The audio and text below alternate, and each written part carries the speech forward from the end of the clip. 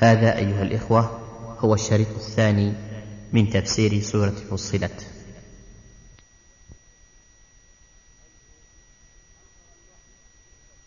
حيث حصر الوحي بالتوحيد، يوحى إلي أنما إلهكم، مع أنه يوحى إليه أشياء أخرى كالصلاة والزكاة وغير ذلك، لكن لما كان أهم ما جاء به صلى الله عليه وسلم التوحيد حصر الوحي به أنما إلهكم إله واحد. وإني أقول لكم متى حقق الإنسان التوحيد فلا بد أن يقوم بشرائع الإسلام.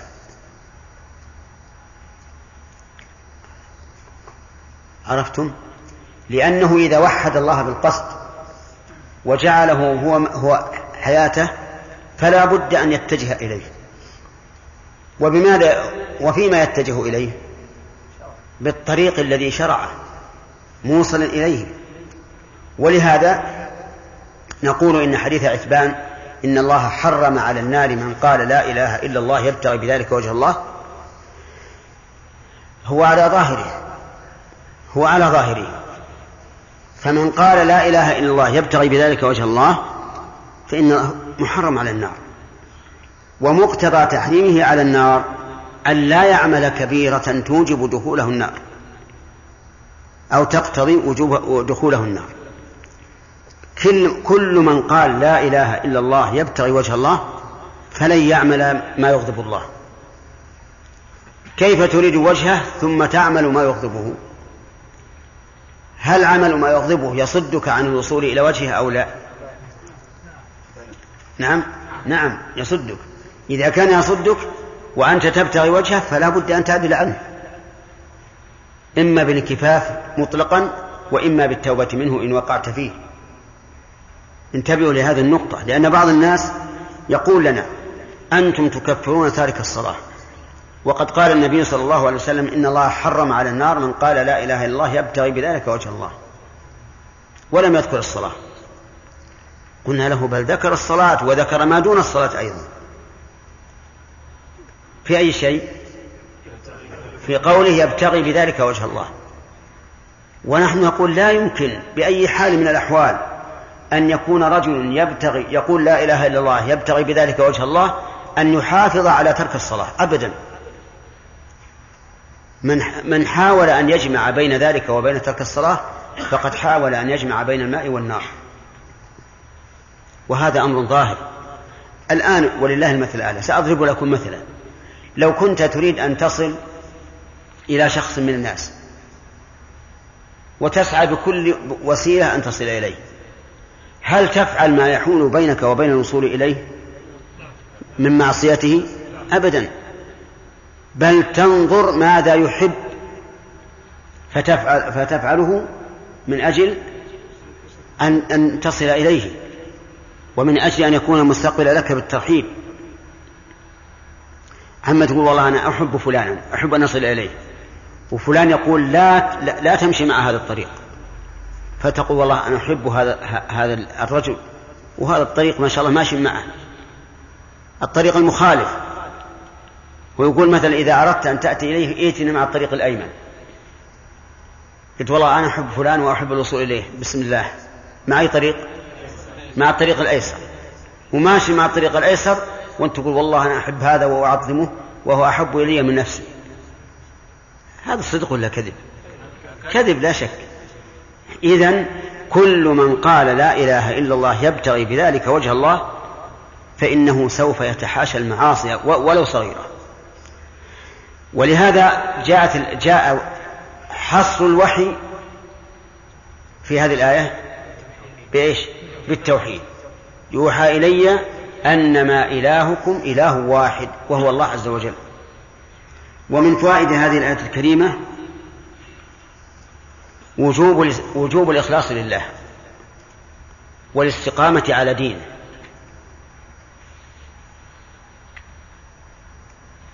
أجب أي أنت. وجوب الإخلاص له والاستقامة على دينه.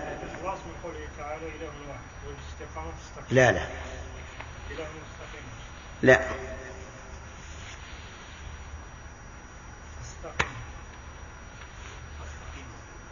استقيموا إليه. استقيموا إليه، استقيموا هذا العمل، وإليه الإخلاص. ومن فوائد هذه الآية الكريمة تهديد المشركين لقوله وويل للمشركين. وهذا النوع من التهديد يكون فيما هو شرك، ويكون فيما هو دون ذلك.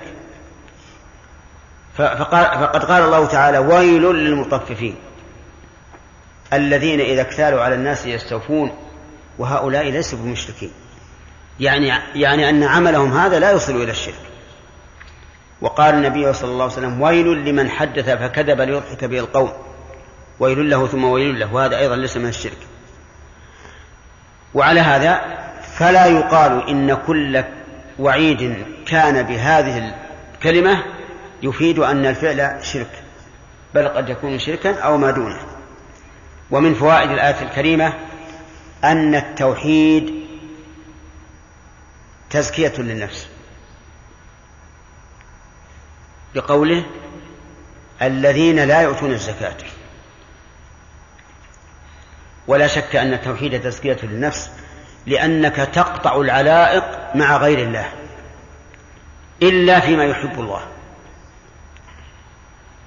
الموحد حقيقة قلبه دائما مع الله عز وجل،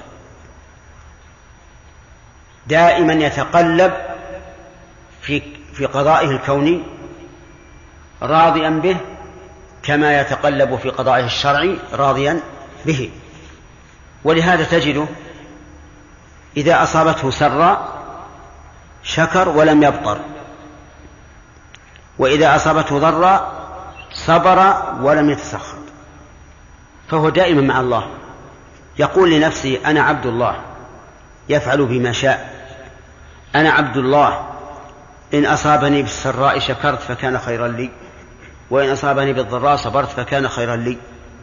أنا عبد الله لا يمكن أن أعارض قضاء الله، يقضي علي اليوم بالسرور فأسر وغدا بالسوء فأستاء، ويمشي مع الله مع قضائه وقدره. وهذا هو الذي يجد الراحة تماما. ولهذا من ثمرات الإيمان بالقدر أن الإنسان يكون دائما مطمئنا، ليس فيه قلق ولا حزن. وإن كان ربما في الصدمة الأولى يجد الإنسان الحزن، لكن بالتصبير، تصبير نفسه ومشاهدة القدر يسهل عليه الأمر. وإلا فمن المعلوم أن الإنسان ليس حديدا أو حجارة لا يتأثر، لكنه عندما يصبر نفسه ويحملها يصبر فيطمئن. فالمهم أن التوحيد كله خير وكله زكاء، تزكية للنفس وتطهير لها. ومن فوائد هذه الآية الكريمة أن المشركين لا يؤمنون بالآخرة، ولهذا إذا قيل له وحد الله تنجو من عذابه قال ما في عذاب، يكفرون بالآخرة. ومن فوائد الآية الكريمة أن الإيمان بالآخرة يدعو إلى التوحيد وتحقيقه، وهذا حق واقع. كل إنسان يؤمن بأنه سوف يحشر يوم القيامة في أرض قاع صفصف لا يرى فيها عوجا ولا أمتا، وأنه سيجازى على عمله. كل إنسان عاقل سوف يستعد لهذا اليوم. ولذلك ينبغي لنا مع كون قلوبنا مع الله عز وجل أن نتذكر الساعة وقيام الناس. وهل بين الإنسان وبين هذه الحال وقت محدد معلوم؟ أجيب لا أبدا. يصل إلى هذا إذا مات. ومتى يموت لا يعلم. قد يخرج الإنسان من بيته ولا يرجع إليه، قد ينام على فراشه ويحمل ميتا، قد يركب سيارته ولا ينزل منها. فإذا تذكر يا أخي، عندما تستولي على قلبك الغفلة تذكر هذا اليوم، الذي تحشر فيه أنت وسائر الخلق حافيا عاريا أغرل، ليس عندك مال ولا بنون ولا أحد يحميك. تذكر هذا، فإذا تذكرته فسوف تعمل لهذا اليوم. إخوانك، أولادك، آباؤك، أمهاتك الذين فقدتهم في الحياة متى تجتمع بهم؟ في هذا اليوم، ما في اجتماع إلا في هذا اليوم. إذن استعد لهذا اليوم، اعمل صالحا لا يفوتك الركب، كن في مقدمتهم، واجعل الدنيا وراء ظهرك، اجعلها تابعة لك ولا تجعل نفسك تابعا لها حتى تنجو. فكل إنسان يؤمن بالآخرة فإنه إذا تذكرها سوف يعمل لها. يقول لمثل هذا فليعمل العاملون. أسأل الله تعالى أن يجعلني وإياكم من المتقين الذين يؤمنون بالآخرة ويعملون لها. نعم.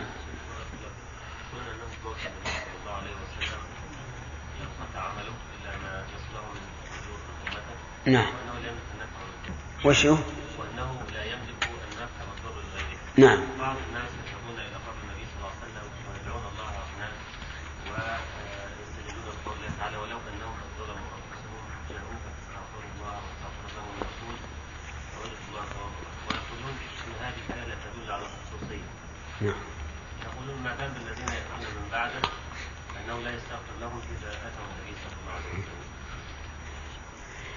هذا بارك الله فيك داخل في قوله تعالى فأما الذين في قلوبهم زيغ فيتبعون ما تشابه منه. إن الذي قال له ولو أنهم إذ ظلموا أنفسهم يتحدث عن قوم معينين، ثم بدليل قوله إذ ظلموا، وإذ لما مضى ولا للمستقبل؟ لما مضى. جاءوك فاستغفروا الله واستغفر لهم الرسول، يعني استغفرت لهم، لكن أظهر في مقام الإضمار تعظيما لشأن الرسول عليه الصلاة والسلام وبيانا لأنه أقرب منهم إجابة لوجدوا الله توابا رحيما. فلا وربك لا يؤمنون حتى يحكموك فيما شجر بينهم إلى آخره. ولم يقل ولو أنهم إذا ظلموا أنفسهم. لو قال إذا ظلموا قلنا هذه لهم ولغيرهم، لكن قال إذ ظلموا. ثم إن استغفار الرسول عليه الصلاة والسلام بعد موته مستحيل، لأن الاستغفار عمل، والعمل قد انقطع بموته. ثم إن هؤلاء ليسوا أفقه في كتاب الله وليسوا أعلم بحال رسول الله من الصحابة. هل أحد منهم جاء إلى قبر الرسول قال يا رسول الله استغفر لي؟ أبدا، بل إنهم لما أصيبوا بالجد لم يقولوا يا رسول الله هلكت الأموال وانقطعت السبل فادعوا الله يغيثنا، مع أنهم إلى جنبه، بل هم استغاثوا ودعوا الله، وطلب عمر من العباس أن يدعو الله عز وجل. لكن لابد لكل ذي باطل لابد أن يجد شبهة في الكتاب والسنة، وهذا من حكمة الله عز وجل وابتلائه وامتحانه. ولكن كما قال الشيخ الإسلام رحمه الله في كتابه درء تعارض العقل والنقل وفي فتاويه أيضا، يقول كل إنسان يستدل بدليل صحيح من كتاب أو سنة على باطل فإن هذا الدليل دليل على إبطال باطله لا على إثبات باطله. الدليل قول الله تعالى لا يأتيه الباطل من بين يديه ولا من خلفه تنزيل من حكيم حميد. نعم. تعريف النبي ما أوحي إليه ولم يؤمر بالتبليغ، لأن قال كيف يعني نحن يعني أمة النبي صلى الله عليه وسلم لم يبلغ عليهم مع ذلك أمروا بالتبليغ. هذه المسألة تنبني على اختلاف العلماء من هو النبي ومن هو الرسول. فجمهور العلماء على أن الرسول من أرسل أوحي إليه بالشرع وأرسل به وأمر أن يبلغه. وأما النبي فهو من نبئ أي أخبر، والإخبار لازم منه التكليف بالإبلاغ، فهو من أوحي إليه بشرع ولم يؤمر بتبليغه، بل أمر أن يفعله بنفسه، فيكون هذا الإنباء تجديدا للرسالة السابقة أو إنشاء لشريعة لم تكن قائمة.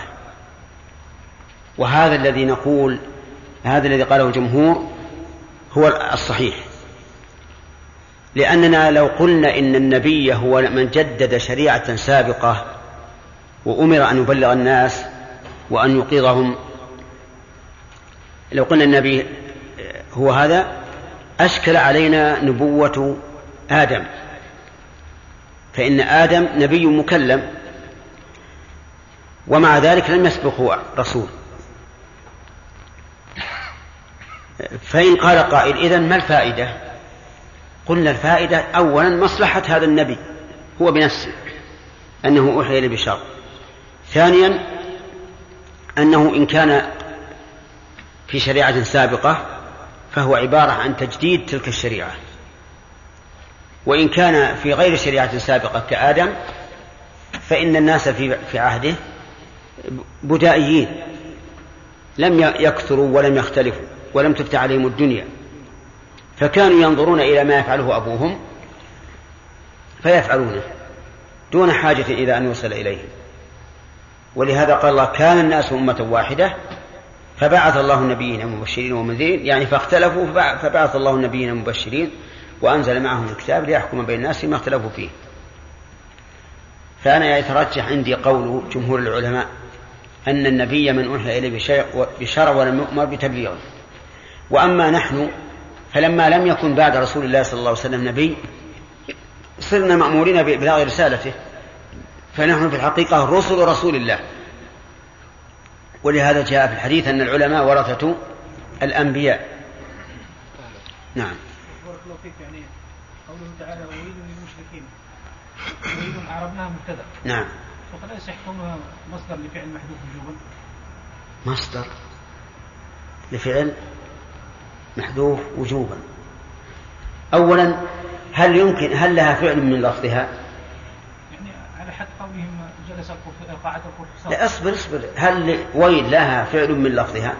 ليس لها فعل. إذن كيف تكون مصدر؟ الشيء الثاني المصدر لفعل محذوف يكون منصوبا ما يستقيم، حتى لو نبع عن فعل يكون منصوبا. هي ما فيها إشكال إلا ما قلت لكم، وهو أنه ابتدي بها وهي نكرة، فقلنا إن الذي خصصها هو الوعيد. الحجاج يقول انتهى الوقت. إنكم لتكفرون بالذي خلق الأرض في يومين وتجعلون له أندادا ذلك رب العالمين. وجعل فيها رواسي من فوقها وبارك فيها وقدر فيها أقواتها في 4 أيام سواء للسائلين. ثم استوى إلى السماء وهي دخان فقال لها وللأرض ائتيا طوعا أو كرها قالتا أتينا طائعين. فقضاهن 7 سماوات في يومين وأوحى في كل سماء أمرها. وزينا السماء الدنيا بمصابيح وحفظا ذلك تقدير العزيز العليم. أعوذ بالله السميع العليم من الشيطان الرجيم. قال الله تبارك وتعالى إن الذين آمنوا وعملوا الصالحات لهم أجر غير ممنون. لما ذكر عقوبة المشركين بين ثواب المؤمنين، لأن الله تعالى أنزل هذا الكتاب مثاني وإنما كان الأمر كذلك ليكون الإنسان سائرا إلى ربه بين الخوف والرجاء، فإنه إذا سمع عقوبة المكذبين خاف، وإذا سمع ثواب المؤمنين رجع. وهكذا ينبغي للإنسان أن يكون سائرا إلى الله عز وجل بين الخوف والرجاء، كما قال تعالى: إنهم كانوا يسارعون في الخيرات ويدعوننا رغبا ورهبا. ولكن في بعض الأحيان قد يكون من المصلحة تغليب الرجاء، من المصلحة تغليب الخوف. فإذا اشتدت رغبة الإنسان في المعصية فليغلب جانب الخوف حتى يرتدع عنها، وإذا فعل الإنسان العبادة فليغلب جانب الرجاء وهو قبول الله تبارك وتعالى لها. وكذلك أيضا ينبغي له في حال المرض أن يرجع إلى الله سبحانه وتعالى وأن يحسن الظن به، كما جاء في الحديث: لا يموتن أحدكم إلا وهو يحسن الظن بربه تبارك وتعالى. يقول: إن الذين آمنوا وعملوا الصالحات. جمع الله تعالى بين العقيدة والعمل، بين الإيمان والإسلام. آمنوا العقيدة، عملوا الصالحات الإسلام. وهذا كما ترون يقع في القرآن كثيرا، فالإيمان وحده لا يكفي، بل لا بد من عمل صالح حتى يحصل الثواب.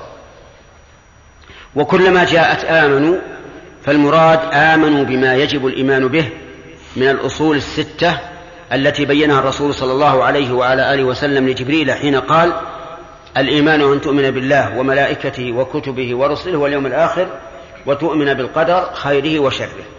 وذلك لأن الإيمان المجمل في القرآن يفسره تفصيل السنة، لأنه لا أحد أعلم بكتاب الله من رسول الله صلى الله عليه وسلم. أما قوله عمل الصالحات فمعلوم أن الصالحات وصف لموصوف محذوف، التقدير الأعمال الصالحات. فما هي الأعمال الصالحات؟ الأعمال الصالحات ما جمعت شرطين: الأول الإخلاص لله عز وجل، والثاني المتابعة لرسول الله صلى الله عليه وعلى آله وسلم. فكل عمل فيه شرك فإنه ليس بصالح وهو مردود على صاحبه، لقول الله تعالى في الحديث القدسي: أنا أغنى الشركاء عن الشرك، من عمل عملا أشرك فيه معي غيري تركته وشركه.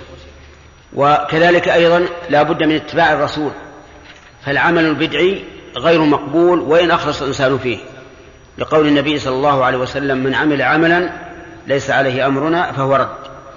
إذن الأعمال الصالحات لا بد أن تضمن شيئين، وهما الإخلاص لله والمتابعة لرسول الله صلى الله عليه وعلى آله وسلم. لهم أجر غير ممنون. هذه الجملة خبر المبتدأ، خبر إن. لهم أجر غير ممنون. قد نقول إن تقديم الجار يدل على الحصر، أي لهم لا لغيرهم من المكذبين أو الفاسقين أجر أي ثواب.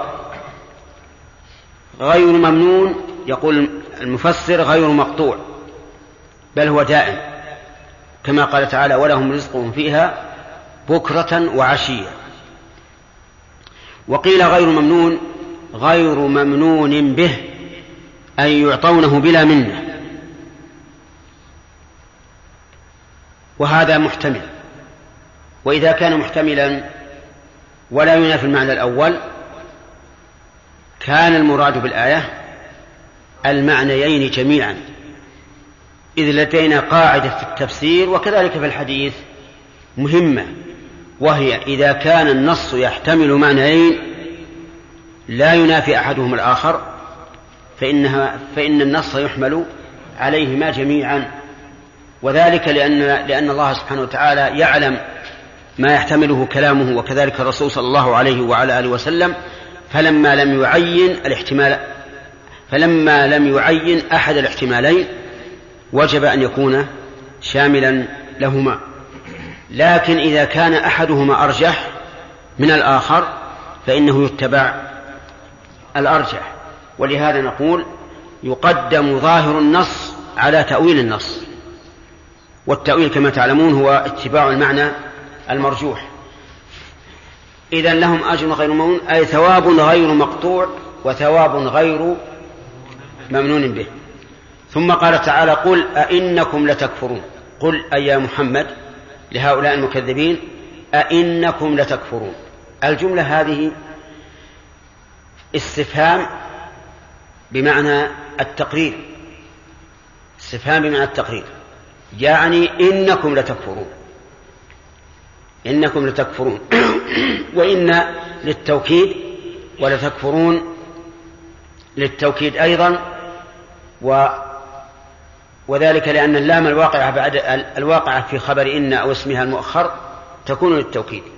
قل أئنكم، هذا إعرابها، فإن تنصب المبتدا وترفع الخبر والكاف اسمها، وجملة لتكفرون خبرها. أما من حيث القراءات فاستمع، يقول: بتحقيق الهمزة الثانية وتسهيلها. تحقيقها أن تقول أئنكم، تسهيلها أن تقول أئنكم، سهلها تمر بها بسرعة. وإدخال ألف بينهما بوجهيها وبين الأولى بوجهيها. ما هما الوجهان؟ التحقيق والتسهيل. أدخل ألفان بينهما على القراءتين تكون القراءة 4. إدخال الألف تقول آئنكم، هذا في التحقيق. آئنكم هذا بالتسهيل. إذن تحقيق وتسهيل بألف وبدونها 2 في 2 ب4، 4 قراءات. لتكفرون بالذي خلق الأرض في يومين. تكفرون به أي تجحدونه وتستكبرون عن عبادته، لأن الكفر كله يدور على شيئين، انتبهوا لهما. الكفر يدور على شيء، إما جحد وإما استكبار. فمثلا الشيطان إنما كفر بإيش؟ بالاستكبار، وإلا فهو مقر بالله وبعزة الله وبقدرة الله، لكنه استكبر.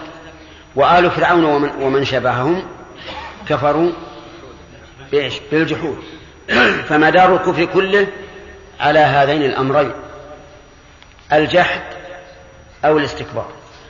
فقول لا تكفرون يشمل المعنيين، لأنهم جحدوا توحيد الله عز وجل واستكبروا عن عبادته. بالذي خلق الأرض في يومين، لم يقل بالله، بل أتى بفعل من أفعاله جل وعلا، فعل لا تقدر عليه هذه الأصنام. والإتيان بالفعل الذي لا تقدر عليه الأصنام هو إقامة للحجة في نفس الوقت، أي تكفرون بهذا مع أن أصنامكم لا تفعله. لتكفرون بالذي خلق الأرض في يومين. قال المفسر قال الأحد والاثنين، لأن أول يوم ابتدأ الله فيه الخلق الأحد.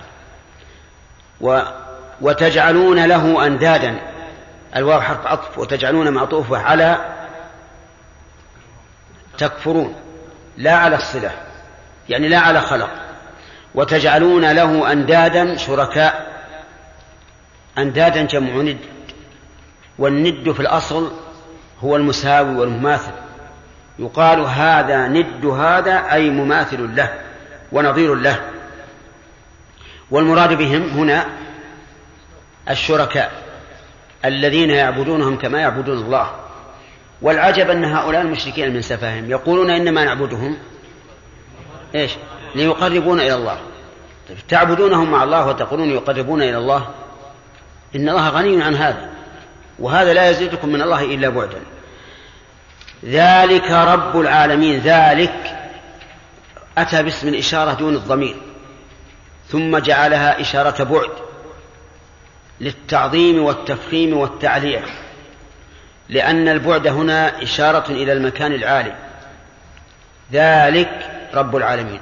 لو قال هو رب العالمين استقام الكلام، لكن لم يحصل ما تدل عليه الإشارة من التعظيم، ثم ما يدل عليه صيغة البعد من العلو.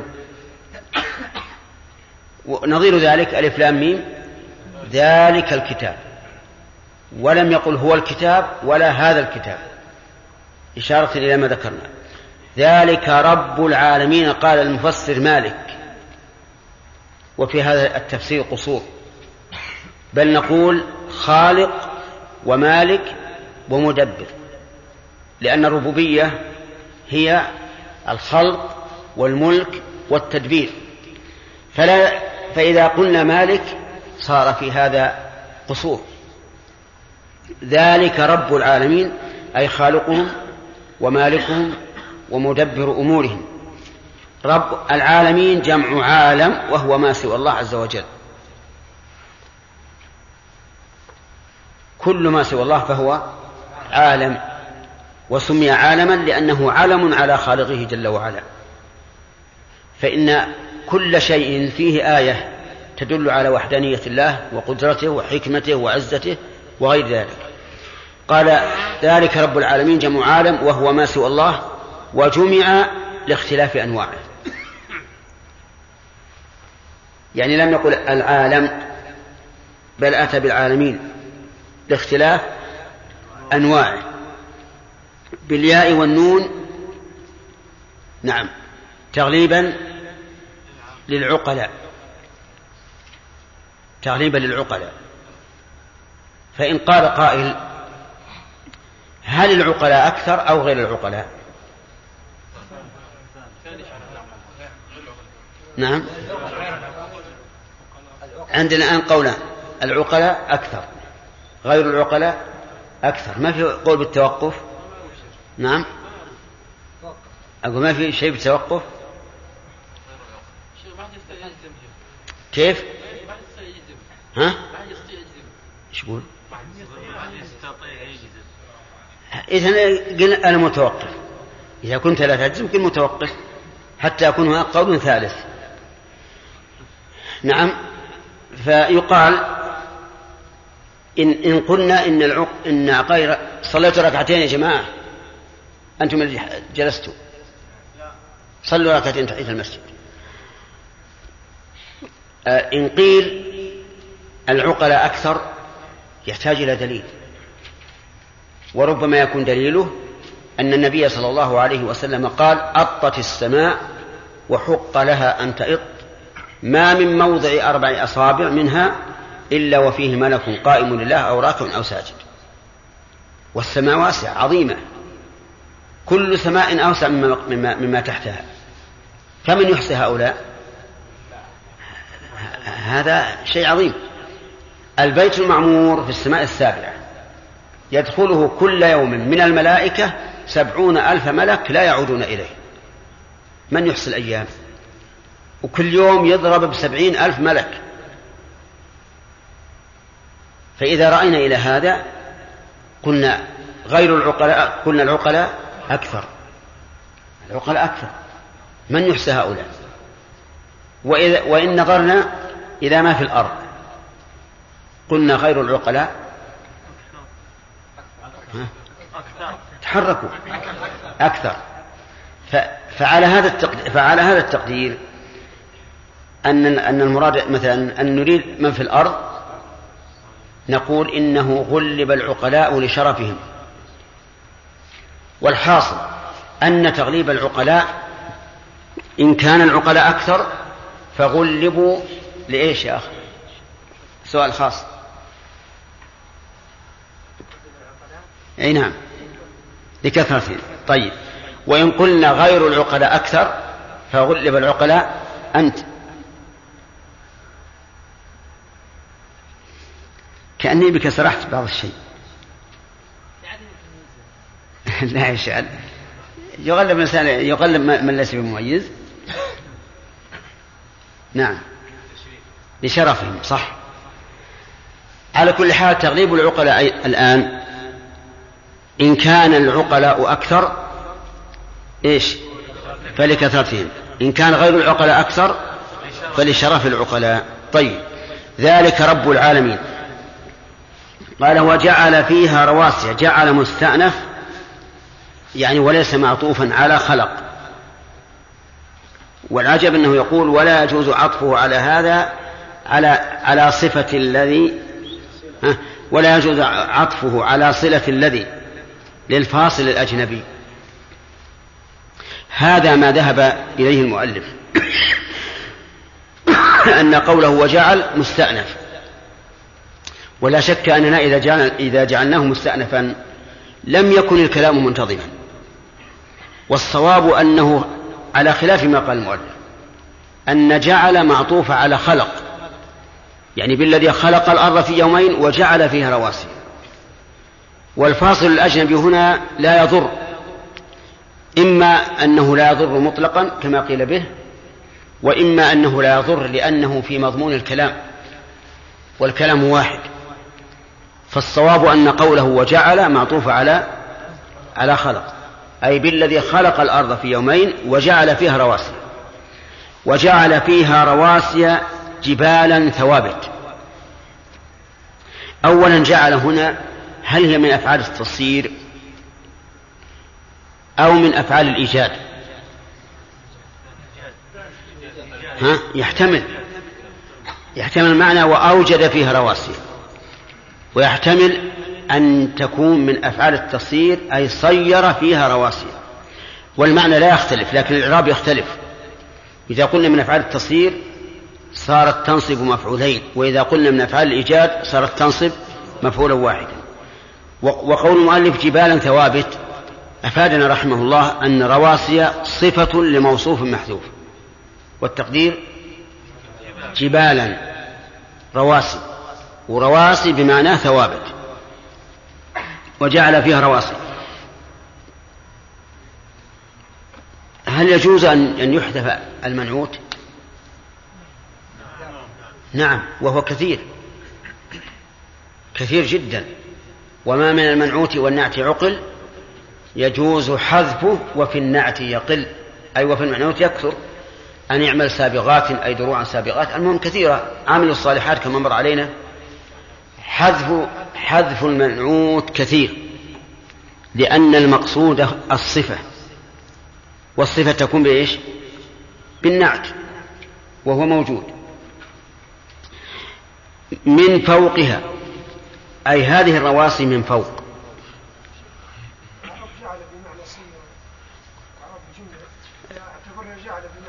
أي نعم، يعني صير فيها رواسي. نعم، المفعول الأول هو رواسي، والثاني الجار والمجرور. وقوله من فوقها، انتبه لهذه الكلمة، لها فائدة عظيمة. الرواسي قد تكون من أسفل وقد تكون من فوق، أليس كذلك؟ قد تكون من أسفل، يعني يكون مثلا يحفر في الأرض قواعد ترسي وتكون راسية، لكن هنا قال من فوقها، وذلك لفوائد. الفائدة الأولى ظهور هذه الرواسي وبيانها للناس حتى يعرفوا بذلك حكمة الله عز وجل. وربما لا تكون رواسي إلا إذا كانت من فوق، بناء على أن الأرض تدور حتى تحفظ توازنها. ثانيا، هذه الرواسي إذا كانت من فوق حصل فيها من المنافع في درء العواصف وفي الملاجئ شيء كثير، كما هو معروف في المغارات، وكما يعرف من سفوح الجبال وخدود الجبال ورؤوس الجبال من نوابت لا توجد لولا هذه المرتفعات. وثالثا، أنها توجب أن تندفع مياه الأمطار بشدة حتى تصل إلى أراضي صالحة للنبات، لأنكم تعرفون أن بعض الأرض سبخات ما فيها خير، بعضها رياض تنبت، فإذا نزل الماء على هذه الجبال على قممها وعلى خدودها نزل إلى الأرض بشدة عظيمة حتى يصل إلى ما أراد الله إيصاله. ورابعا أن في قمم الجبال من المعادن الجيدة أكثر مما في الأرض السفلى، ولهذا قال وأنزلنا الحديد فيه بأس شديد، أنزلناه من قمم الجبال. ولهذا يقول العلماء يقولون إن الحديد الذي يكون من قمم الجبال أعلى وأقوى من الذي يكون من الأسفل. هذا ما نعلمه وما لا نعلمه أكثر. المهم أن كلمة من فوقها صار لها فائدة عظيمة. إذا كان من الآن 4 فوائد. طيب، وجعل فيها رواسي من فوقها وبارك فيها بكثرة المياه والزروع والضروع.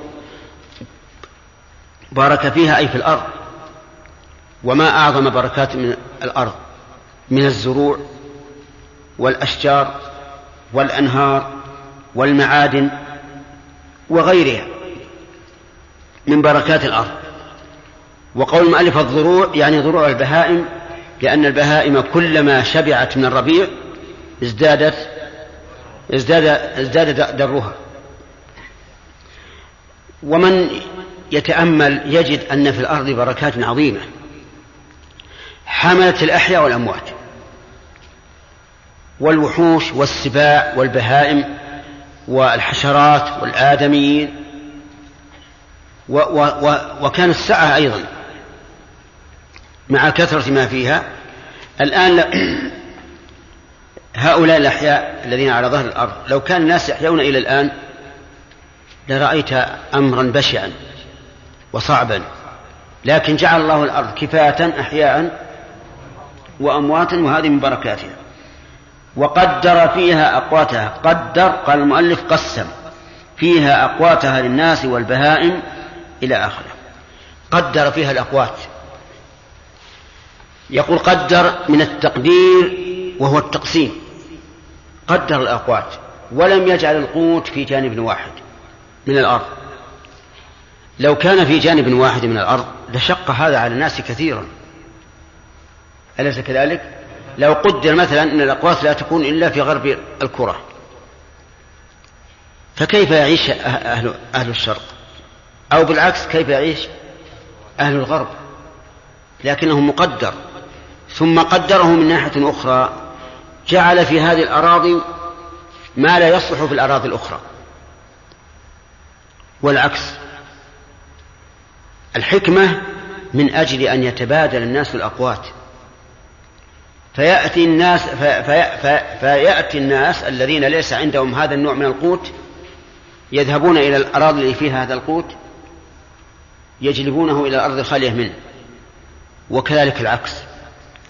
في بعض الجهات من الأرض ما يكثر فيه النخيل والعنب، لكن يقل فيه الحمضيات وأشباهها. وفيه أيضا أشياء كثيرة، أنا لست من الزراعة، لكن في أشياء كثيرة تصلح في مكان دون مكان من أجل أن يقع التبادل بين الناس والضرب في الأرض ابتغاء الرزق. وهذا من الحكمة في قوله وقدر فيها أقواتها في 4 أيام، في تمام 4 أيام، أي الجاعل وما ذكر معه في يوم الثلاثاء والأربعاء. إذا كان خلق الأرض أولها الأحد والاثنين، ثم قال في 4 أيام، ماذا يكون الباقي؟ الثلاثاء والأربعاء، فتكون الأرض خلقت وقدر فيها الأقوات في 4 أيام. قال الله تعالى سواء للسائلين، منصوبا على المصدر، أي استوت 4 استواء لا تزيد ولا تنقص. فأفادنا بقول استوت استواء أن سواء اسم مصدر. نعم، فقول منصوب على المصدر فيه تجوز، لأننا إذا قلنا سواء مصدر استوى فإنه لا يستقيم على القاعدة، لأن القاعدة أن المصدر ما وافق الفعل بحروفه في حروفه، وهنا استوى لا توافقها سواء، بل الذي يوافقها استواء. إذن فسواء تكون اسم مصدر، مثل كلم والمصدر تكليم واسم المصدر كلام. طيب هنا استوى والمصدر استواء واسم المصدر سواء. المهم أن قوله سواء يعني أن هذا الخلق استوعب الأربعة كلها، ما لم يكن في يومين أو ثلاثة، بل في الأيام الأربعة كلها. فعلى هذا يكون قوله منصوب على المصدر. الصواب أن يقال على أنه مفعول مطلق، أي استوت الأربعة استواء لا تزيد ولا تنقص للسائلين عن خلق الأرض بما فيها. للسائلين هذه لا تظن أنها متعلقة بسواء، بل هي جواب لخبر محذوف، أي هذا جواب للسائلين، هذا جواب للسائلين أو نحو هذه الكلمة. المهم أن قوله للسائلين يفيد أن ما ذكر جواب لمن سأل عن خلق السماوات والأرض، عن خلق الأرض وتقدير أقواتها بأنها في 4 أيام سواء. ثم استوى إلى السماء، ثم أي بعد خلق الأرض وتقدير أقواتها استوى إلى السماء. قال المؤلف قصد إلى السماء، وهذا أحد القولين في هذه الجملة، أنها بمعنى قصد لكن قصدا كاملا، وذلك لأن استوى تدل على الكمال كما قال تعالى ولما بلغ أشده واستوى.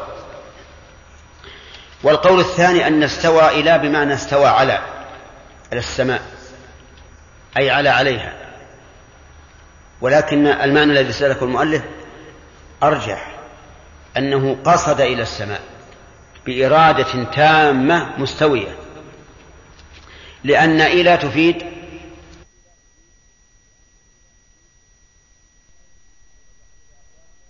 وتقدير أقواتها استوى إلى السماء. قال المؤلف قصد إلى السماء، وهذا أحد القولين في هذه الجملة، أنها بمعنى قصد لكن قصدا كاملا، وذلك لأن استوى تدل على الكمال كما قال تعالى ولما بلغ أشده واستوى. والقول الثاني أن استوى إلى بمعنى استوى على السماء، أي عليها، ولكن المعنى الذي سلكه المؤلف أرجح، أنه قصد إلى السماء بإرادة تامة مستوية، لأن إلى تفيد الغاية وعلى تفيد الاستعلاء. ومعلوم أن السماوات لم تكن خلقت في تلك الساعة، ثم إننا لو قلنا إن استوى بمعنى على ثم استوى على السماء كان قبل ذلك حين خلق الأرض ليس عاليا على السماء، مع أن علو الله تعالى وصف لازم لذاته. ثم استوى إلى السماء وهي دخان بخار مرتفع.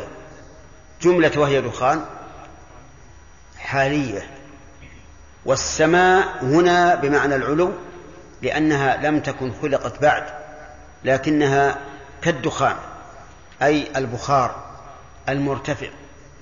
قيل إن هذا البخار المرتفع تصاعد من الماء الذي كان قبل أن تخلق الأرض، لأن الله تعالى قال هو الذي خلق السماوات والأرض في 6 أيام وكان عرشه على الماء، فكان قبل خلق السماوات والأرض ماء فوقه عرش الرحمن عز وجل، ثم خلقت الأرض وقد اندفع من هذا الماء بخار متصاعد كثيف صار مثل الدخان.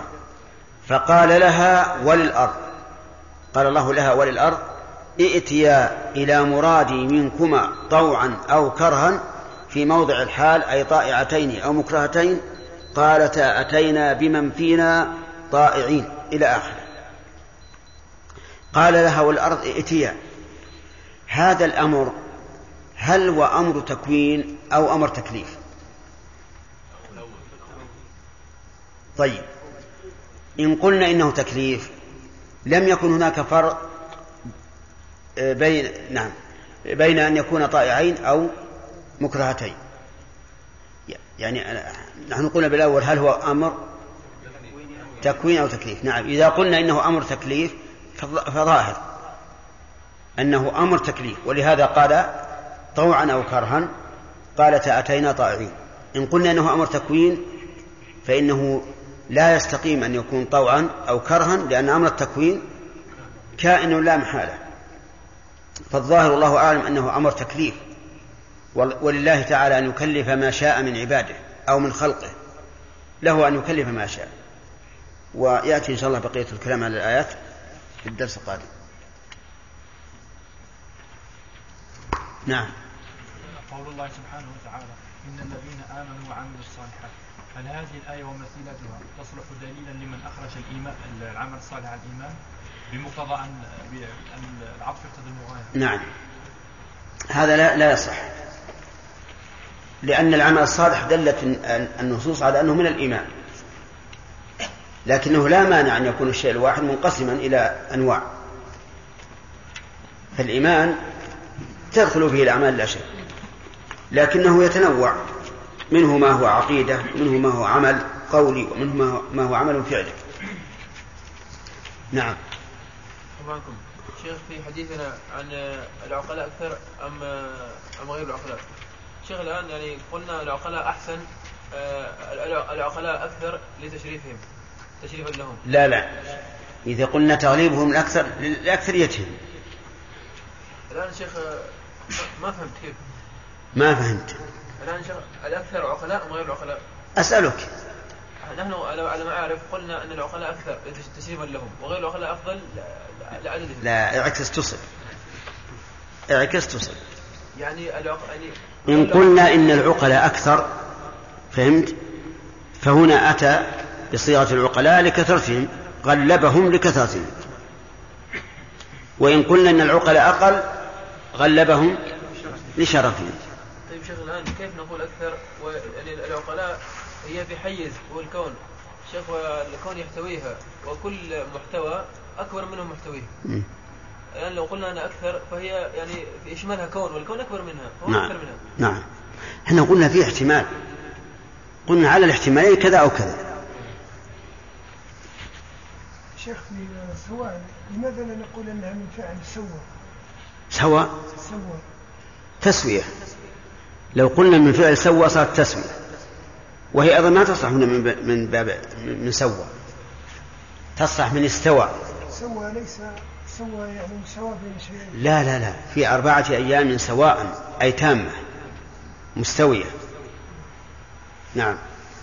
سواء ما تعرف حال. يمكن أن تكون حالا، لكن اعلم أن الحال أن المصدر لا يعرب حالا إلا إذا لم يكن فرار، إلا إذا كان لا فرار من إعرابه بأنه حال، بمعنى أننا لا نعرب المصدر حالا إلا للضرورة. فهمت؟ أنت فهمت؟ لأن الأصل في الحال أن تكون مشتقة والمصدر جامد. نعم. قوله تعالى قدر فيها أقوام، هل هذا هو دحين الآخر؟ لا، سيأتينا إن شاء الله التقدير غير لا. إن شاء الله يبتينا بالفوائد. نعم. اللي على الجدار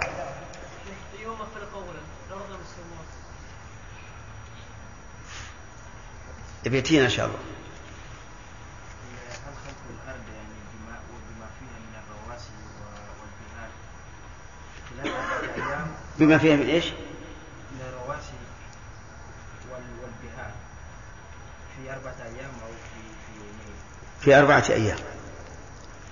خلقها في يومين هكذا، ثم جعل فيها الرواسي وقدر الأقواس في يومين آخرين. أحسن الله إليك. يعني قوله تعالى إن الذين آمنوا الذين لا يؤتون زكاتهم بالآخرة هم كافرون. يعني هناك ناس مسلمون، بعض الناس مسلمون يصلون يزكون مسلمون، لكن إذا ذكرتهم مثلا بعذاب القبر أو بأهوال يوم القيامة يقولون هل رأيت عذاب القبر؟ وهل رأيت أهوال يوم القيامة؟ هل رأيت الجنة أنت؟ وما حكم هؤلاء هنا؟ إذا قلت لهم هكذا قال الله ورسوله ماذا يقولون؟ ماذا يقولون؟ لا أدري ماذا يقولون. إن قالوا لا نصدق إلا ما نرى فهؤلاء كفار، لو يركعون بالليل والنهار ويخرجون جميع ما في صناديقهم من النفق فهم كفار لأنهم مكذبون. هذا كفر تكذيب. شيخ حسن الله عليك، في بعض القراءات الهمزة بالتسهيل يقرؤونها بالهاء، مثلا في ورش في بعض الأحياء ليس بهذا الموضع، مثلا أئنكم يقرؤون أهنكم مثلا. أهنكم. نعم، هل هذا صحيح يا شيخ؟ ما أظن هكذا. أن بعض الناس سمعت يقول هذا تحريف، لكن هي قراءة الظاهر يا شيخ. لا ما أظن تقلب هاء. نعم في بعض المواضع. ما أدري والله. بس أنتم لستم بحجة. لستم بحجة. بعضهم أنكر يا شيخ، الذين يقرؤون حفص أنكروا على ورش، ولكن المهم بارك الله فيك إذا ثبتت القراءة بالهاء فهذا يعتبر إبدال مو بتسهيل. إبدال الهمزة هاء. تصح يا شيخ؟ ما أدري والله. وارش يسهل يا شيخ. لا التسهيل غير القلب. يعني يقول أهنكم غير أئنكم. النطق بالتسهيل بعض الناس يعني ينطقون كأنه هاء. هذا هو يمكن هذا هو الجمع. من بعض الناس يتشدد في التسهيل حتى تكون هاء، وربما يتشدد آخر حتى تكون حاء.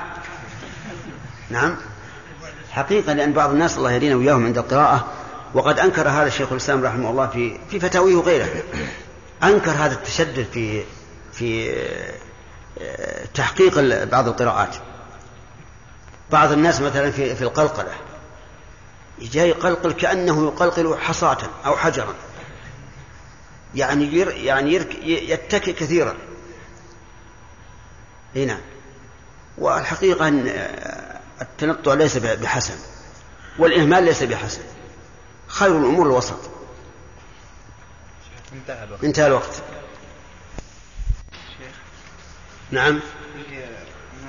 أعوذ بالله من الشيطان الرجيم.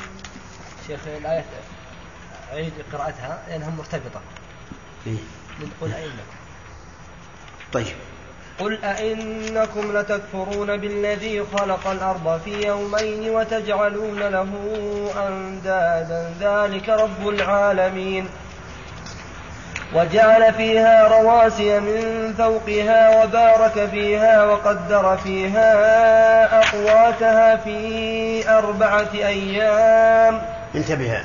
سواء للسائلين. قدم بالصف. نعم. ثم استوى إلى السماء وهي دخان فقال لها وللأرض ائتيا طوعا أو كرها. تأخر شوي. قالتا أتينا طائعين. هنا. فقضاهن 7 سماوات في يومين وأوحى في كل سماء أمرها وزينا السماء الدنيا بمصابيح وحفظا ذلك تقدير العزيز العليم. أعوذ بالله من الشيطان الرجيم.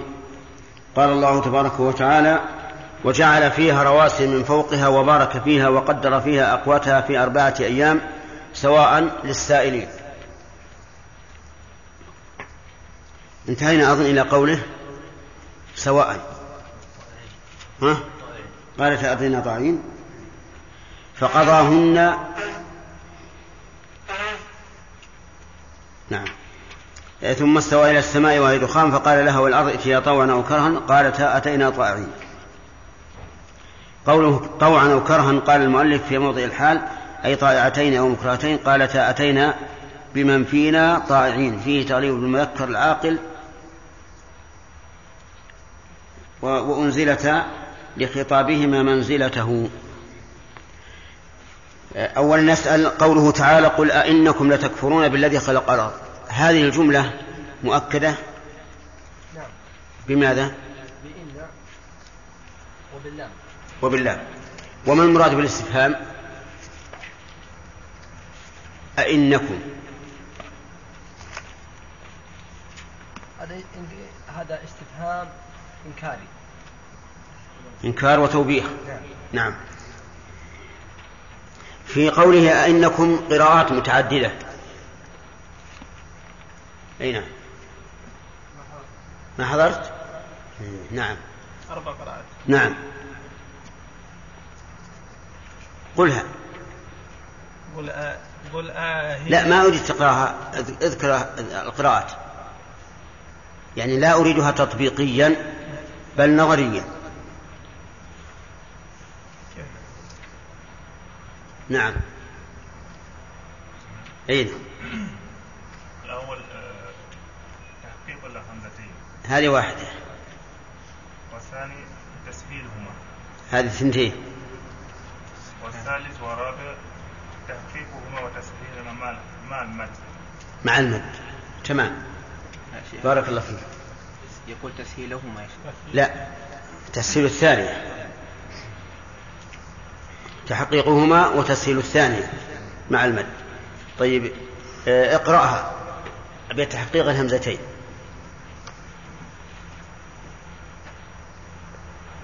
تحقيق الهمزتين هي أسهل القراءات. أئنكم، أئنكم. تسهيل الثانية، تحقيق الأولى وتسهيل الثانية. أئنكم. لا، بدون ألف. نعم. أئنكم. طيب إدخال ألف مع التحقيق، إدخال ألف بينهما مع التحقيق. أئنكم مع التسهيل. طيب بارك الله فيك. قوله تبارك وتعالى وجعل فيها رواسي. الجملة هذه معطوفة على أي شيء؟ الأخ هنا. ها؟ بالذي خلق، معطوفة على خلق. طيب هل المؤلف رحمه الله مشى على هذا القول أو لا؟ سعد مشى على هذا القول؟ اي نعم، على أن جعل معطوفة على خلق، يقول معطوفة على هذا. لا ترجع إلى الكتاب يا مصحف. ها؟ طيب يعني ولم يجعلها معطوفة على خلق. لماذا؟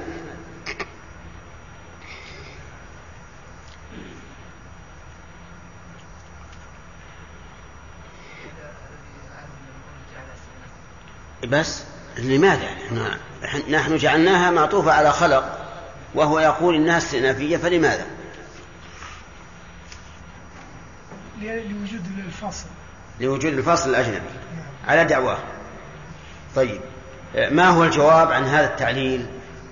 إما أن يقال أن وجود الفاصل أصلا لا يضر، وإما أن يقال أن الفاصل متعلق بالكلام. أحسنت، متعلق بالصلة فهو غير أجنبي. قوله تعالى سواء للسائلين. أولا إعرابها حال منين؟ من الأيام. كيف يكون حال من الأيام وهو مصدر جامد، والحال لابد أن يكون مشتقا.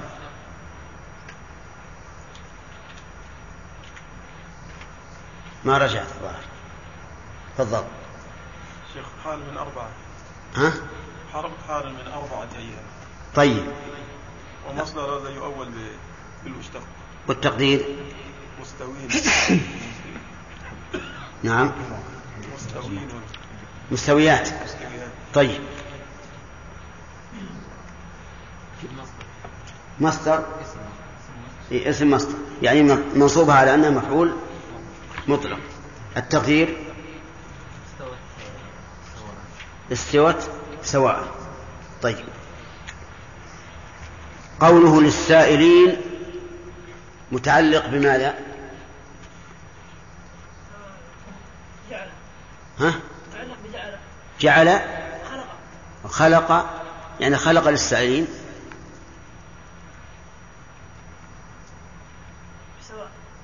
يعني سواء للسائلين وغير السائلين.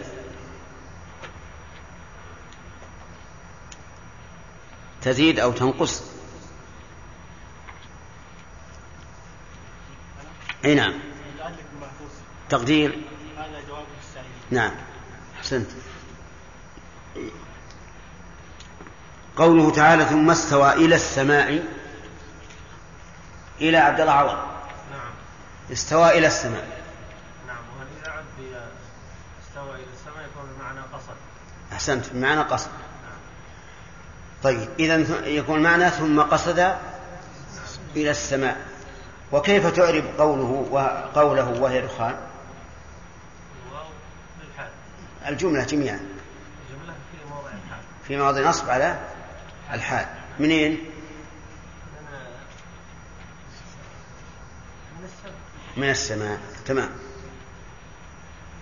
المؤلف يقول طائعين فيه تغليب المذكر العاقل وأنزلتا لخطابهما منزلته. ما معنى هذا الكلام الأخ؟ إيه نعم. ما حضرت؟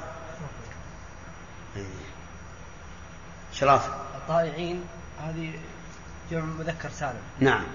والأصل أن يكون العقلاء. الذكور العقلاء. الذكور العقلاء. نعم. وعاد هنا على السماء والأرض. لا، بل عاد على السماء والأرض. وهما غير عاقلتين، ولكن أنزل منزلته. ما هو الدليل على أنهما أنزل منزلته؟ لأنه أخبر به عنه. لأنه أخبر به عنهما. لا.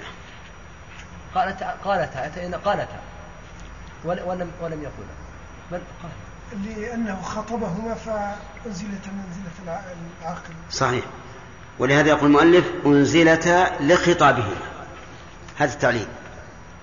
ولو قال أنزلتا منزلته لخطابهما كان أوضح. طيب. وقوله قالتا أتينا بمن فينا. لماذا قدر قوله بمن فينا؟ الأخ لا اللي وراك بالضبط. يلا مولود أظن. ها محمد يلا. ما حضر. واللي قدامك صاحبك اللي قدامك وين قدامك صاحبك هذا وش اسمه؟ نعم محمد الآن. ها يلا. ما الذي أحوجه إلى أن يقول بمن فينا؟ أتينا بمن فينا.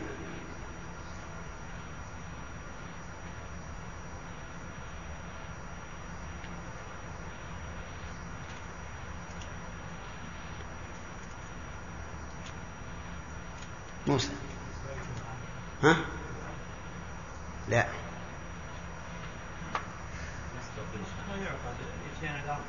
ها ما يعقل اثنين الأرض والسماء وهما غير عاقل. ها عجيب. طيب إذن نبدأ من هذا. بسم الله الرحمن الرحيم. أعوذ بالله من الشيطان الرجيم. قال الله تعالى وقال الأرض ثم فقال لها وللأرض ائتيا طوعا أو كرها قالتا أتينا طائعين. يقول الشارع المفسر قالتا أتينا بمن فينا طائعين.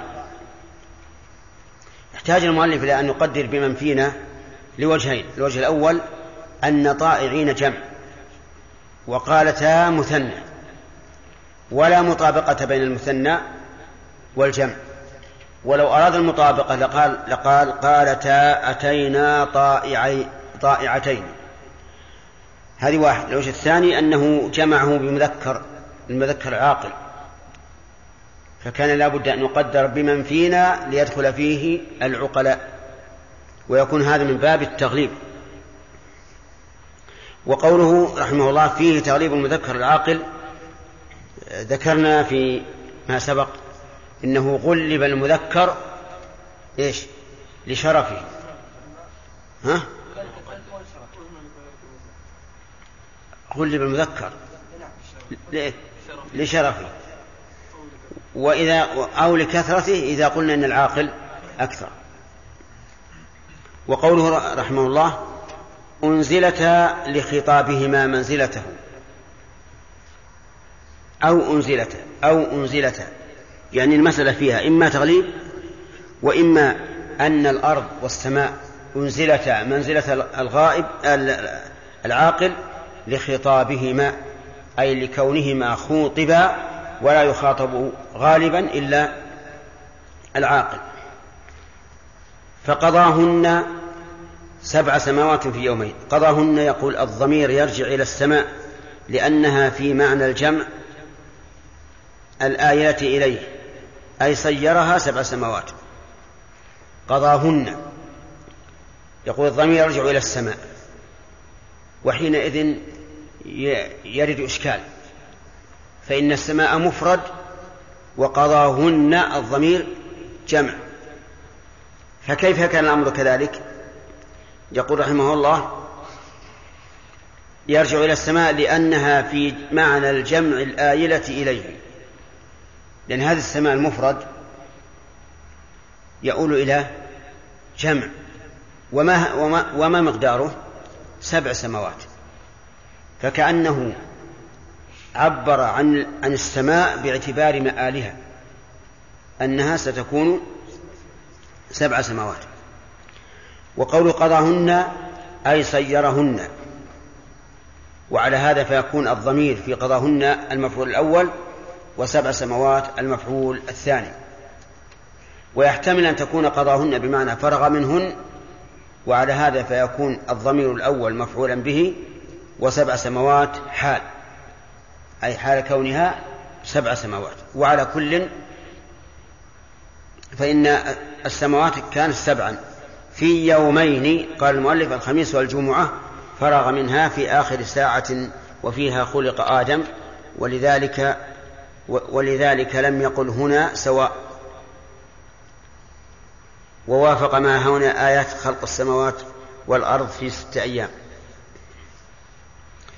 قضاهن 7 سماوات في يومين، وفي للظرفية، والظرف يكون أوسع من المظروف، فيحتمل أنه قضاهن في يومين من أول اليومين إلى آخرها، ويحتمل أنه قضاهن في يومين أي في هذا الظرف، وإن كان الخلق أو القضاء لم يستوعب هذا الظرف. وهذا هو الذي مشى عليه المؤلف، وسيتبين ما فيه إن شاء الله. يقول فرغ منها في آخر ساعة منه، وفيها أي في آخر ساعة خلق آدم، ولذلك لم يقل سواء، بينما قال في خلق الأرض في 4 أيام سواء، وهنا لم يقل في يومين سواء. لماذا؟ لأن بعض اليومين خلق فيه آدم. هذا ما ذهب إليه المؤلف، وفيه نظر ظاهر، لأن هذا يقتضي أن آدم خلق حين خلق السماوات والأرض، يعني في الأيام 6 التي خلقت فيها السماوات والأرض، وهذا لا شك أنه خطأ، بل إنه خلق بعد ذلك ما أقول بملايين، بل بمئات السنين، لأن آدم كما تعلمون جعله الله تعالى خليفة لمن؟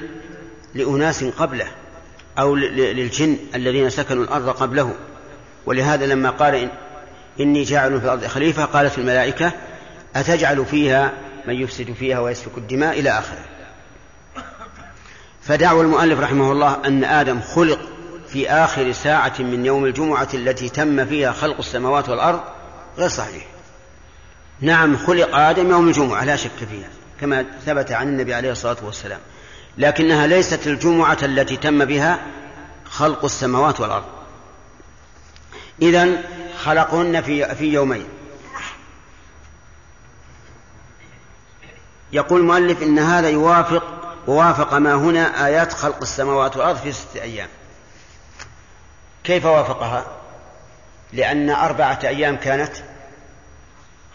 لخلق الأرض، ويومين كانت لخلق السماء، فيكون المجموع 6 أيام. وهذا أمر متفق عليه بين المسلمين، أن الله خلق السماوات والأرض في 6 أيام. في بعض الآيات يقول وما بينهما، لأن بين السماوات والأرض من الآيات العظيمة ما استحق أن يكون قسيما لخلق السماوات والأرض. خلق السماوات والأرض وما بينهما.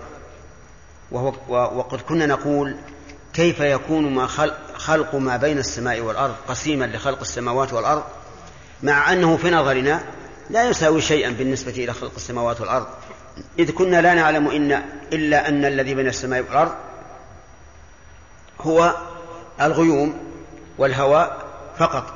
وكنا نقول إن القمر والنجوم والشمس كانت في السماء، كنا نقول القمر في السماء الدنيا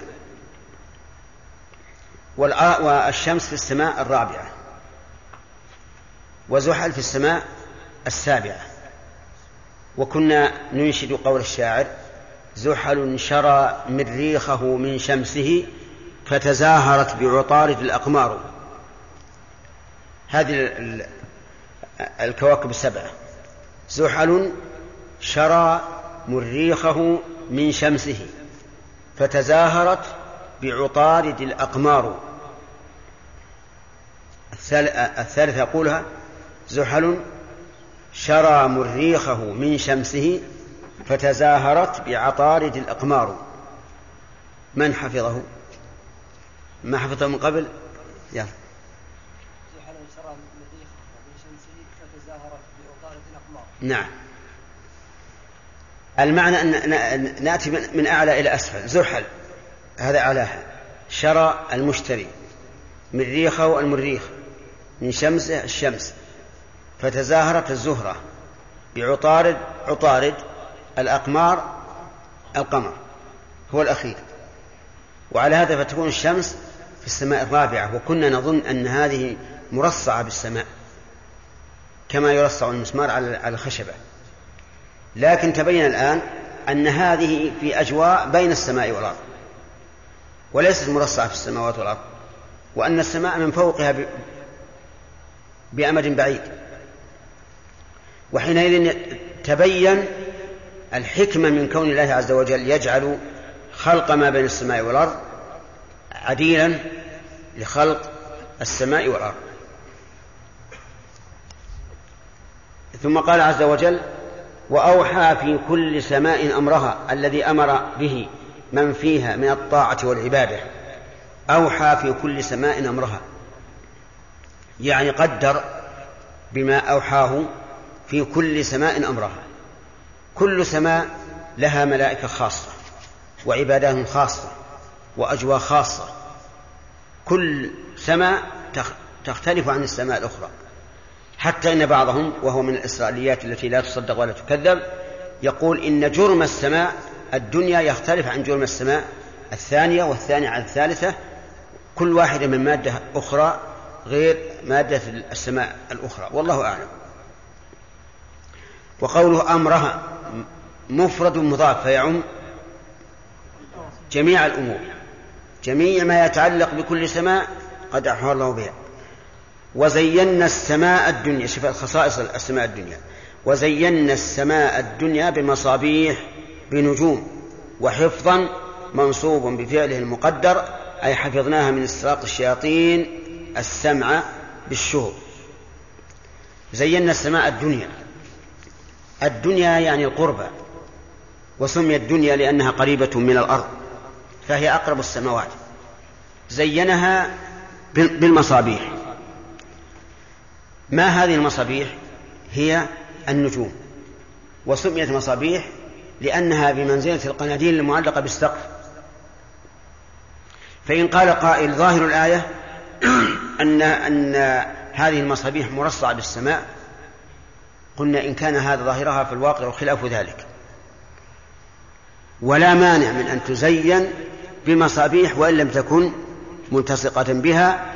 أرأيت لو أنك دليت مصابيح من سقف عالي ثم كنت تحت هذه المصابيح، أفلا تكون هذه المصابيح زينة للسقف وإن كانت غير لاصقة به، بل جهتها أي جهة هذا السقف مزينة بهذه المصابيح. فلا يلزم من قوله زينا السماء الدنيا بمصابيح أن تكون مرصعة بالسماء، بل نقول هي مزينة بها وإن كان بينها وبين السماء مسافة. وقوله وحفظا أي حفظناها حفظا، فالسماء محفوظة كما قال تعالى وجعلنا السماء سقفا محفوظا، ولهذا لم يستطع جبريل أن يدخل من السماوات مع أنه نازل منها حين كان معه محمد صلى الله عليه وسلم حتى استأذن له. في حديث المعراج أن جبريل لما وصل بالنبي صلى الله عليه وسلم إلى السماء الدنيا استفتح، فقيل من هذا؟ قال جبريل. قيل ومن معك؟ قال محمد. فقيل له يعني هل أوحي إليه أو أذن له؟ قال نعم، ففتح له. نعم. لماذا؟ لأن السماء محفوظ لا يمكن أن يدخل أحد منه إلا بإذن الله. جبريل قال معي محمد. قيل له وقد أرسل إليه؟ قال نعم. قالوا مرحبا به فنعم المجيء جاء، ثم فتحوا له فدخل السماء الدنيا ثم الثانية والثالثة وهكذا، مما يدل على إيش؟ على إتقان حفظ الله سبحانه وتعالى للسماوات، وأنها متقنة عليه ملائكة لا يمكن أن يتجاوزها أحد. ذلك تقدير العزيز العليم. ذلك المشار إليه ما سبق من قوله أئنكم لتكفرون بالذي خلق الأرض إلى آخره. وقوله ذلك تقدير العزيز أي الذي قدره هو العزيز عز وجل العليم. العزيز هنا مناسبتها لأن المسألة تحتاج إلى عزة وقوة، والعزة يقول المؤلف رحمه الله العزيز في ملكه، يعني الذي له العزة التامة في ملكه. لكن إلى الآن لم يبين لنا ما هي العزة. العزة قال العلماء إنها تنقسم إلى 3 أقسام: عزة القدر يا عبد الله بن عوض، وعزة القهر، وعزة الامتناع. 3 معاني: عزة القدر، وعزة القهر، وعزة الامتناع. أما عزة القدر فمعناه الشرف، يعني أنه ذو قدر عظيم بالغ العظم. عزة القهر يعني أنه قاهر ولا يغلب. والثالث عزة الامتناع أي يمتنع أن يناله سوء جل وعلا بأي حال من الأحوال. ولملاحظة هذا المعنى الثالث نقول إنه مشتق من قولهم أرض عزاز. عزاز يعني قوية صلبة، ونحن نسميها باللغة العامية الأرض عزا، يعني صلبة، ليست لينة كالرمل والروض ولكنها صلبة. العزيز إذن كم معنى له؟ الأخ السؤال خاص. ما هي؟ أنت ما هي؟ إيش؟ الامتناع. وش معنى الامتناع؟ إيه يعني يمتنع عليه السوء والنقص. القهر يعني أي نعم، أحسنت، هو الغالب الذي لا يغلب. والثالثة الامتناع. ها؟ الامتناع أنا أقول من اللي ذكره؟ وش قال؟ إيه وش قال؟ يمتنع عنه نقص. وعزة القدر لا، لو كان كذلك لقلنا عزة القدرة. ها؟ لا، هذا عزة القهر.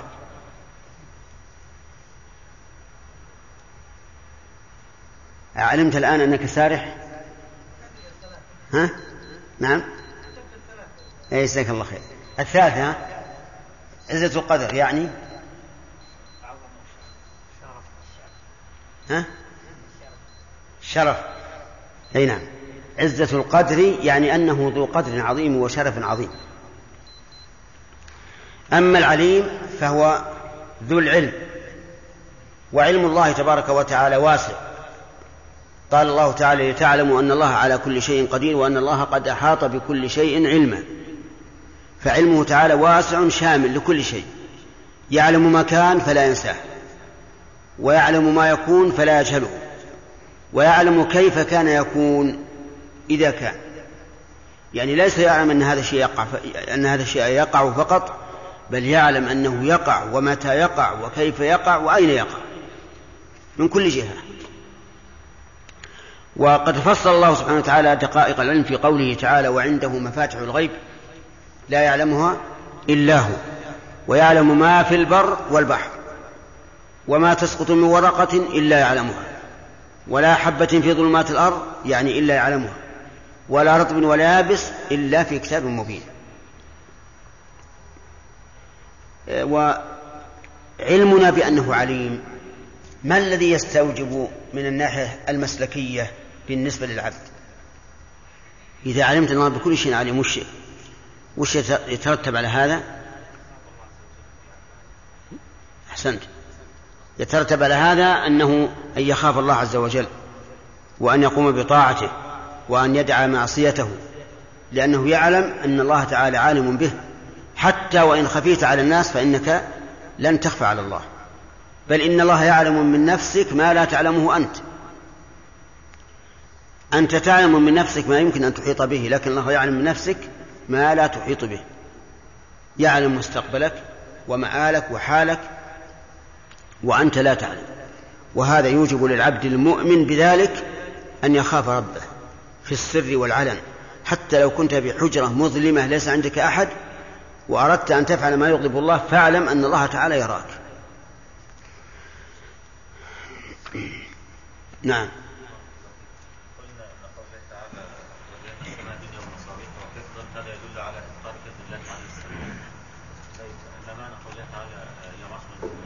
إيش؟ معنى قوله تعالى: يا معشر الإنس والجن إن استطعتم، يا معشر الجن والإنس إن استطعتم لا تنفذون إلا نعم، يا معشر الجن والإنس إن استطعتم أن تنفذوا من أقطار السماوات والأرض فانفذوا. هذه الآية على سبيل التحدي، إن كان تقدرون فانفذوا وفروا من قضاء الله، فروا من عذاب الله، ما تستطيعون. لا تنفذون إلا بسلطان، يعني ولا سلطان لكم. والسلطان هنا بمعنى القدرة والقوة، لأن المقام مقام تحدي، والذي يقابله القوة، والمعنى لا سلطان لكم. وعلى هذا في الآية للتحدي، وهذه تكون يوم القيامة، وليس كما زعم الناس الذي لما خرجت الروس بأول مركبة فضائية وخرج عن الغلاف الجوي، بدأ هؤلاء الذين يريدون أن يجعلوا القرآن كتابا علميا يقول هذا دل عليه القرآن: لا تنفذون إلا بسلطان، أي إلا بعلم، وقد تعلمنا ونفذنا. وهذا حرام، تفسير القرآن بهذا المعنى حرام، وقول على الله بلا علم، لأنه إذا كان المقام مقام تحدي، فما هو السلطان الذي يمكن أن نفعل به؟ القوة لا شك. ثم إنه قال في الآية اللي بعدها: يرسل عليكما شواظ من نار ونحاس فلا تنتصران. هل أرسل على هؤلاء؟ ثم إنه يقول من أقطار السماوات والأرض، وهؤلاء إذا قدرنا نفذوا من أقطار الأرض فإنهم لم ينفذوا من أقطار السماوات. ولهذا هؤلاء والعياذ بالله الذين فسروا الآية بما حصل قالوا على الله بلا علم. ومن قال على الله بلا علم في القرآن برأيه فليتبوأ مقعده من النار. ومثل ذلك من قال إن الأرض تدور لقول الله تعالى: وترى الجبال تحسبها جامدة وهي تمر مر السحاب. كهذا في الدنيا، لأن قوله تحسبها جامدة هذا حسبان، والحسبان لا يكون في الآخرة، لأن الآخرة يقين، فيقال هذا غلط. أليس الله يقول: يا أيها الناس اتقوا ربكم إن زلزلة الساعة شيء عظيم يوم ترونها تذهل كل مرضعة عما أرضعت وتضع كل ذات حمل حملا وترى الناس سكارى وما هم بسكارى. تحسبهم سكارى من شدة الذهول والانزعاج، وما هم بسكارى ولكن عذاب الله شديد. فالمهم أن بعض المتأخرين هداهم الله يفسرون القرآن بالواقع مع أنه لا يدل عليه، ونحن نقول احمدوا الله أن القرآن لا يدل على خلافه، أما أن تقولوا يدل عليه غلط. نعم. حسن الله إليك. هنا قال الله تعالى ثم استوى إلى السماء وهي دخان. في آية أخرى قال رفع سمكها. المعنى الآيتين واحد. رفع سمكها بس. يعني جعلها رفيعة. هو جعلها رفيعة. لأن السمك والدخان واحد. لا، ما هو بعد أن خلقها جعلها سميكة. نعم. انتهى. نعم. طيب. من الشيطان الرجيم. فقضاهن 7 سماوات في يومين وأوحى في كل سماء أمرها وزينا السماء الدنيا بمصابيح وحفظا ذلك تقدير العزيز العليم. فإن أعرضوا فقل أنذرتكم صاعقة مثل صاعقة عاد وثمود إذ جاءتهم رسل من بين أيديهم ومن خلفهم ألا تعبدوا إلا الله قالوا لو شاء ربنا لأنزل ملائكة فإنا بما أرسلتم به كافرون. فأما عاد فاستكبروا في الأرض بغير الحق وقالوا من أشد منا قوة أولم يروا أن الله الذي خلقهم هو أشد منهم قوة وكانوا بآياتنا يجحدون. فأرسلنا عليهم ريحا صرصرا في أيام نحسات لنذيقهم عذاب الخزي في الحياة الدنيا ولعذاب الآخرة أخزى وهم لا ينصرون. وأما ثمود فهديناهم فاستحبوا العمى على الهدى فأخذتهم صاعقة العذاب الهون بما كانوا يكسبون ونجينا الذين آمنوا وكانوا يتقون. أعوذ بالله من الشيطان الرجيم. قال الله تبارك وتعالى فقضاهن 7 سماوات في يومين. قضاهن يعني أتمهن، وسنتكلم إن شاء الله عن الآيات بعد الانتهاء منها. فقضاهن 7 سماوات في يومين الخميس والجمعة فرغ منها في آخر ساعة وفيها خلق آدم ولذلك لم يقل هنا سواء، ووافق ما هنا آيات خلق السماوات والأرض في 6 أيام. وأوحى في كل سماء أمرها الذي أمر به من فيها من الطاعة والعبادة.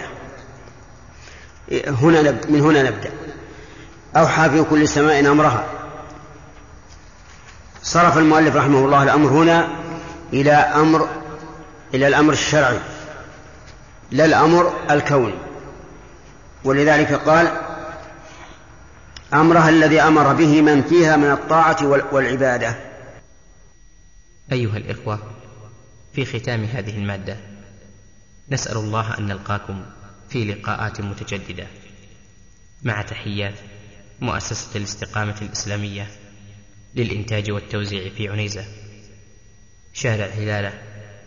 رقم الهاتف والناسخة الهاتفية 06-364-8880، والرقم الثاني 06-364-5880، ورقم صندوق البريد 2500 و1000.